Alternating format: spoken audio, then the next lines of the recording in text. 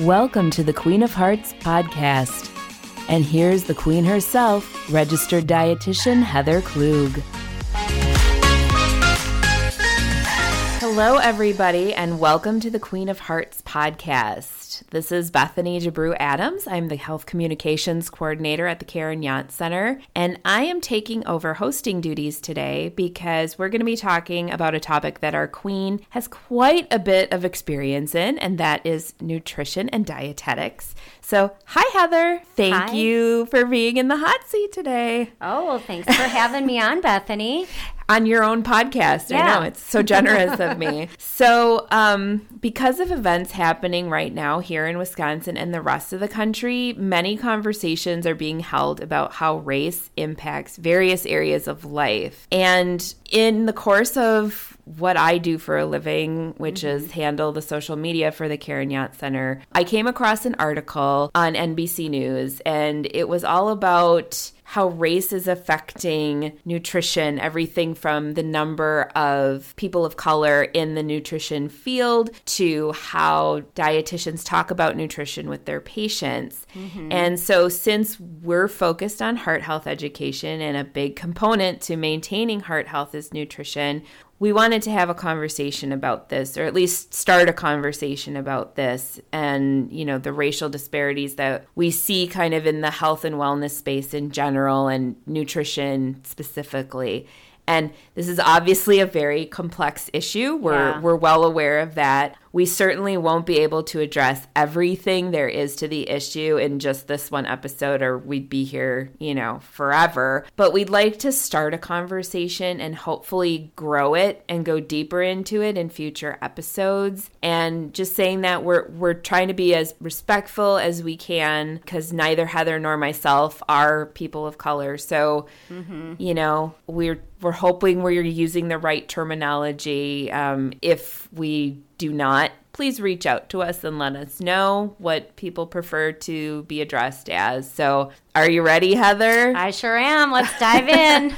Okay. So just to start out, can you give us a little bit about your history? Like, where did you go to school to become a dietitian, and what was your experience like? Yeah, so I went to school in La Crosse, Wisconsin, which is on the western side of Wisconsin. It kind of borders Minnesota. And I went to a place called Viterbo University, and it was a small private college. And that's where I majored in community and medical dietetics. I did what's called a coordinated undergraduate program, which means you do all your classes, your coursework, and your clinical rotations at the same time, right? Okay. So you're getting it all done at once. Other dietetics programs might do it differently, where you go to college for 4 years, you do all your classwork, and then you apply to different internships where maybe you're going to a different part of the country.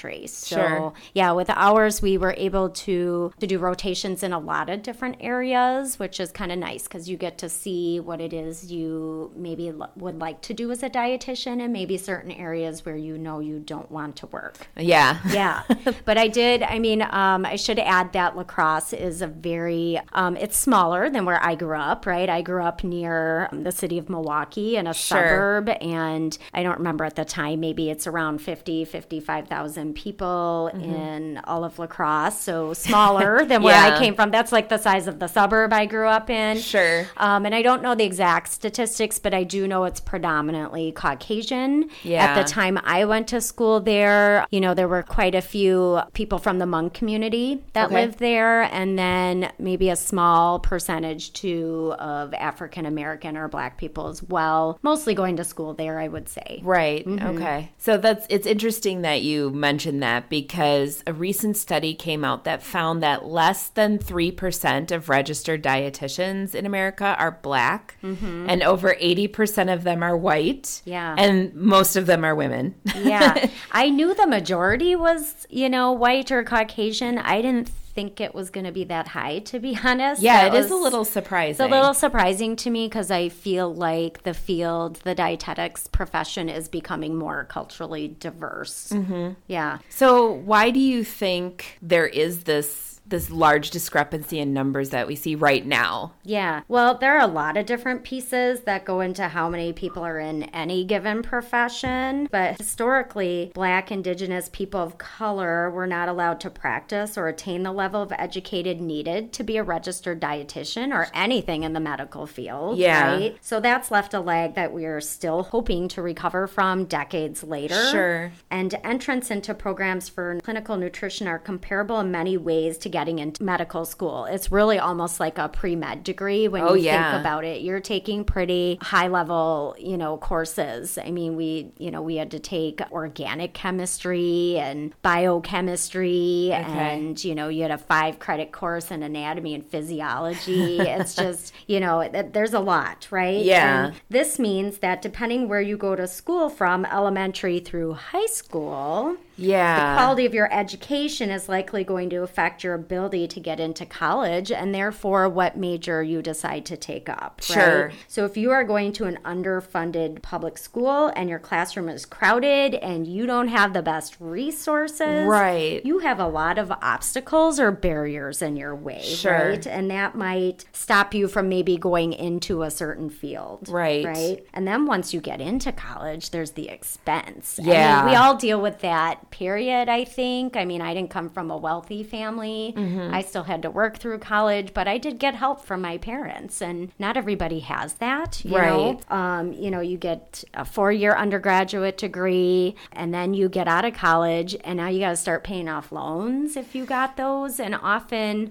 I mean, we get paid okay as dietitians starting out, but we're not starting out at, $30-$40 an hour, right? So, to have to start paying back those loans gets, kind of expensive. And then there's one more thing I guess I'd like to add to that, because with the dietetics profession, they are changing the standards a little bit. Okay. So as it is right now, to practice as a dietitian, so you do your coursework, right? Mm-hmm. And you graduate with your degree. You do have to pass a national exam, and it's hard. Not everybody passes the first or even second time through. And then you get your RD credentials. Within the profession, that's going to be changing in the year 2024. Okay. And that you're going to need a master's degree before you can practice as a registered dietitian. So you need probably at least an extra 2 years, maybe 3. I don't know how long it would take to go through a master's degree program. I'm sure it depends on which degree you go for. But you're talking even more years of college now before you can start practicing. I mean, I think it's good overall because it means, hey, we're going to have really qualified dietitians out there. Yeah. But that is, I can see maybe a stumbling block for people into maybe going into the profession. Yeah. And I mean, that you've mentioned a lot of barriers. So I don't think most people consider all of that when looking at who makes up the population of a given profession, like you said. So let's say that as a Black or Indigenous person of color, you've overcome any and all obstacles, okay? So you've overcome everything like you just mentioned, if those are the obstacles you're facing, and you're now a registered dietitian. So what are the models that you've learned in your schooling that you're taking into the community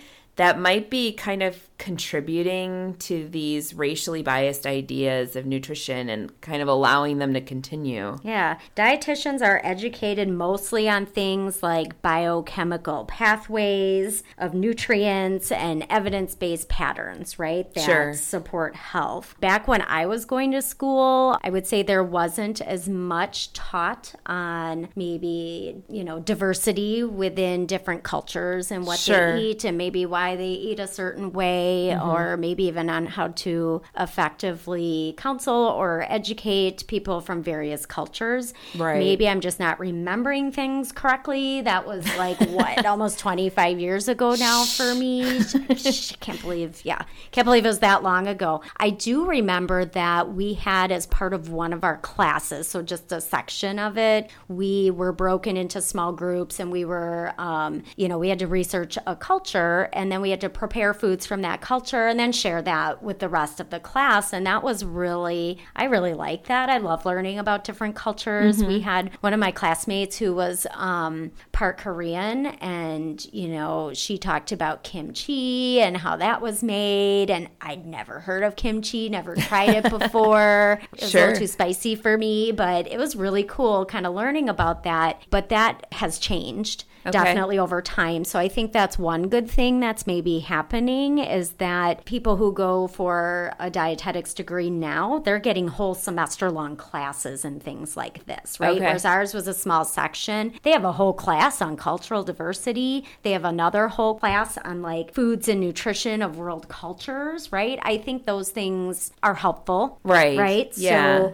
but I do think that has been an issue for quite a while, in that wasn't always a major component maybe of dietetics programs. Sure. So before these classes, it was kind of like if you didn't already have a comfort level with a different culture and their traditions, you might not know how to effectively include them in a nutritional intervention that you would do with a patient or a client. So I could see how that would be like a vicious cycle until you end up with a really narrow view of what healthy nutrition actually is. Yeah, exactly. If you look at healthy eating from a cultural standpoint, it will look different depending on the cultural foods that make up a traditional diet for that group. But in this country, there's a very narrow view of healthy eating. Yeah. I think people see images, or they think of stuff like, oh, I have to eat salads or avocado toast or green smoothies. And those are great things to eat, but that's not the only way to eat healthy, right? Like I think there's deeper issues. I think like what you're kind of touching on is what a lot of us would call the influencer model of healthy eating, or the influencer model of wellness, where in this country we've propagated an ideal of healthy as looking very specific. It's white, it's cisgendered, it's able-bodied, it's a thin person, and it's a difficult ideal for many people to attain. But if you add in the fact that the person doesn't look like you in a fundamental way, such as your skin tone or hair type, it makes it even more, insurmountable, right?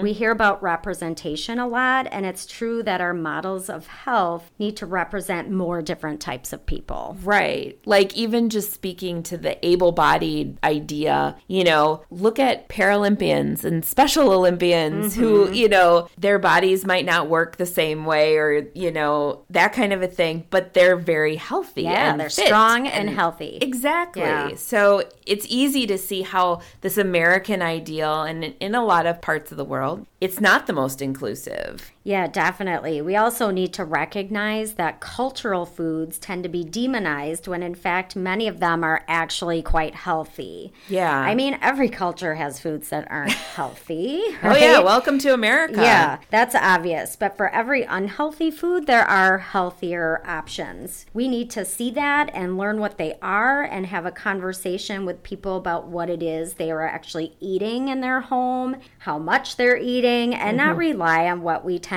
to assume they eat. Right. I mean, that's something I always try to do with people. I hope people get that too. I think most dietitians, if you're a good dietitian, you're going to sit down and you're really going to get to know that person and what they eat, what's a part of their culture, what's important to them. And then you're going to ask them about their goals and figure out a best way to help them achieve that, right? Rather than working off stereotypes. It's always a bad idea when we tend to just assume that because you're somebody from a certain culture or a certain skin color that you eat certain things. Right. And, what you're saying here, what I'm hearing is that food and culture are connected, and we need to respect that and honor that, not use it as a, narrow definition of what they do eat, but we need to use it to expand this idea of healthy foods.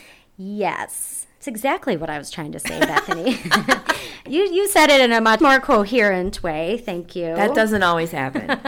And while we're at it, we need to see Black, Indigenous people of culture eating healthy, culturally traditional foods. Mm-hmm. The way we've set up our model for healthy eating has made it seem inaccessible for many people. Mm-hmm. But the more images we can see of all different people eating healthy foods that are part of their culture, we will see that there are many different faces and bodies that represent health. Definitely. And that makes so much sense because seeing diverse representation in the health and wellness space is essential. And just knowing that, I have to choose images for things like brochures and flyers and our social media. And, even going through like stock photography to find some of these images, it's hard to find diverse images, and if they're hard to find, then I can't use them. Yeah. And if I can't use them, now I'm part of this cycle that's perpetuating this ideal that isn't, it's not inclusive at all unless you are a very, very specific type of person. So are there other things that you think need to be considered when talking about this topic? Oh, there sure are, Bethany.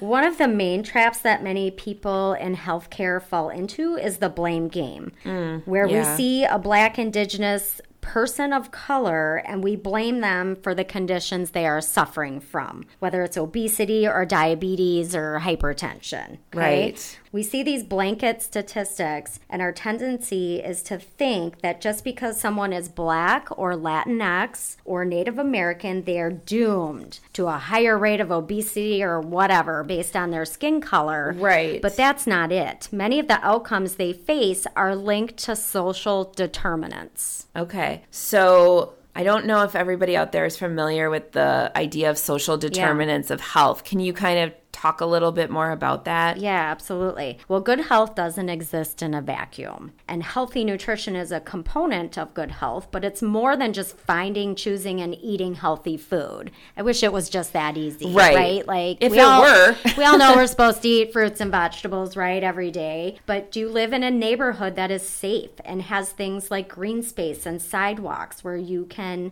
safely walk and stay active? Mm-hmm. How available and accessible are full-service grocery stores in your area? Because those are the places where you're going to find healthy, reasonably priced foods. If I can just share an example of that, because this one is a big one for me, and it's with one of my jobs, this was something that really opened up my eyes to it. So again, I went to school in La Crosse on the other side of the state. And then when I came back, I got a job with the Women, Infants, and Children program. So I worked in the city of Milwaukee at like 3 different sites. So I worked with moms of like babies and little kids. So you're talking to them about eating healthy if they haven't been doing that. So you're mentioning these things, they sound easy. Yeah, you need to, can you feed your kids more healthy fruits?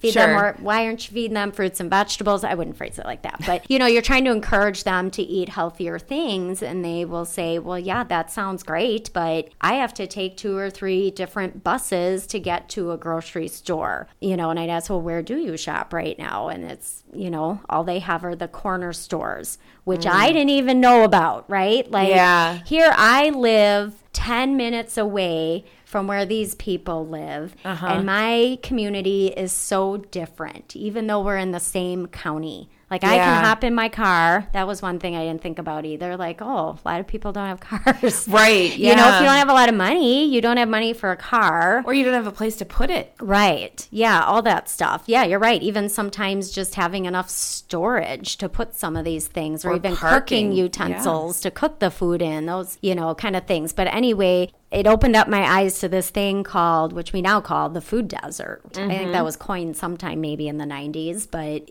I don't think a lot of people are aware that most people who live in inner cities, they mostly shop at corner stores, which don't have great access to food. If they do have any fresh produce, it's usually rotten or moldy or just something you wouldn't want to buy. It's still expensive. Even the canned vegetables, canned fruits they don't have low sodium, no salt added versions. I mean, the variety is not there. And then you've got all these barriers in the way for them to even have access to healthy food. So here, where, we go to that blame game. Well, why aren't you eating more of these things? Right. And not understanding that there are these things, these, parts of people's lives that make it super hard for them to do what they even want to do. Sure. Okay. And I think that kind of goes hand in hand too with access to health services and health screenings, which, can lead to interventions at earlier times.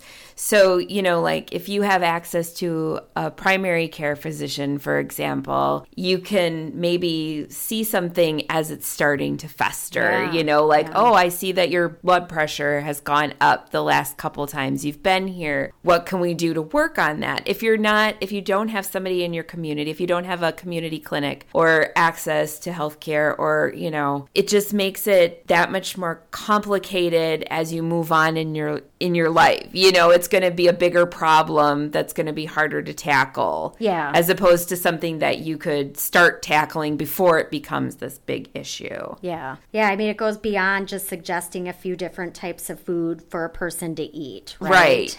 Yeah. Yeah. When we have conversations about health, we need to add the social issues that Black, Indigenous, people of culture face to that context, right? Otherwise, we are just making it seem as though just by, for example, being Black, you are going to have serious health issues. Right, yeah. When you sit back and really consider all of these things, it really shines a light on how difficult it is to turn things around. It's not impossible, but it's not as simple as flipping a switch. Yeah. And I think it's hard because there's so many of us out here who want there to be a quick fix. And these are, when we talk about systemic problems, these are problems that are built into the very fabric of our American life. They're deep. They're deep, yes. And in order to fix them well, so we fix them permanently, we need to dig really deep. And it's like each layer leads to another layer. Yeah. You're really peeling the onion. And in order to fix things, you have to get to that root and start from there. So we see that being inclusive when it comes to talking about healthy eating goes far beyond, suggesting a few different types of food to a person based on their culture. There's a lot of things that are going to be in play. That's absolutely right. And hopefully by being able to draw these lines from what has historically happened in the healthy nutrition conversation to what still happens in nutrition today, more people will understand that we need to rework some very basic but very complex building blocks, even while we work on the things that seem more doable in the short term, like being more inclusive with images and information presented. For sure. Well, like we said, we just scratched the surface today on this topic, but we hope in future podcasts to dig a little deeper into the issue and how it relates to Black and Indigenous people of color women and their respective heart health. So thank you, Heather, for really kind of sitting in an uncomfortable seat and digging into some of these uncomfortable situations and giving us your dietitian expertise. Oh, you're very welcome, Bethany. Thank you for having me on today. Having you on your very own podcast. Yes, thank you. It's my pleasure. So if you like what you've been hearing on our podcast, make sure you subscribe so that you never, ever miss an episode. And as we always say, ladies, be the ruler of your own heart. Bye-bye. Bye.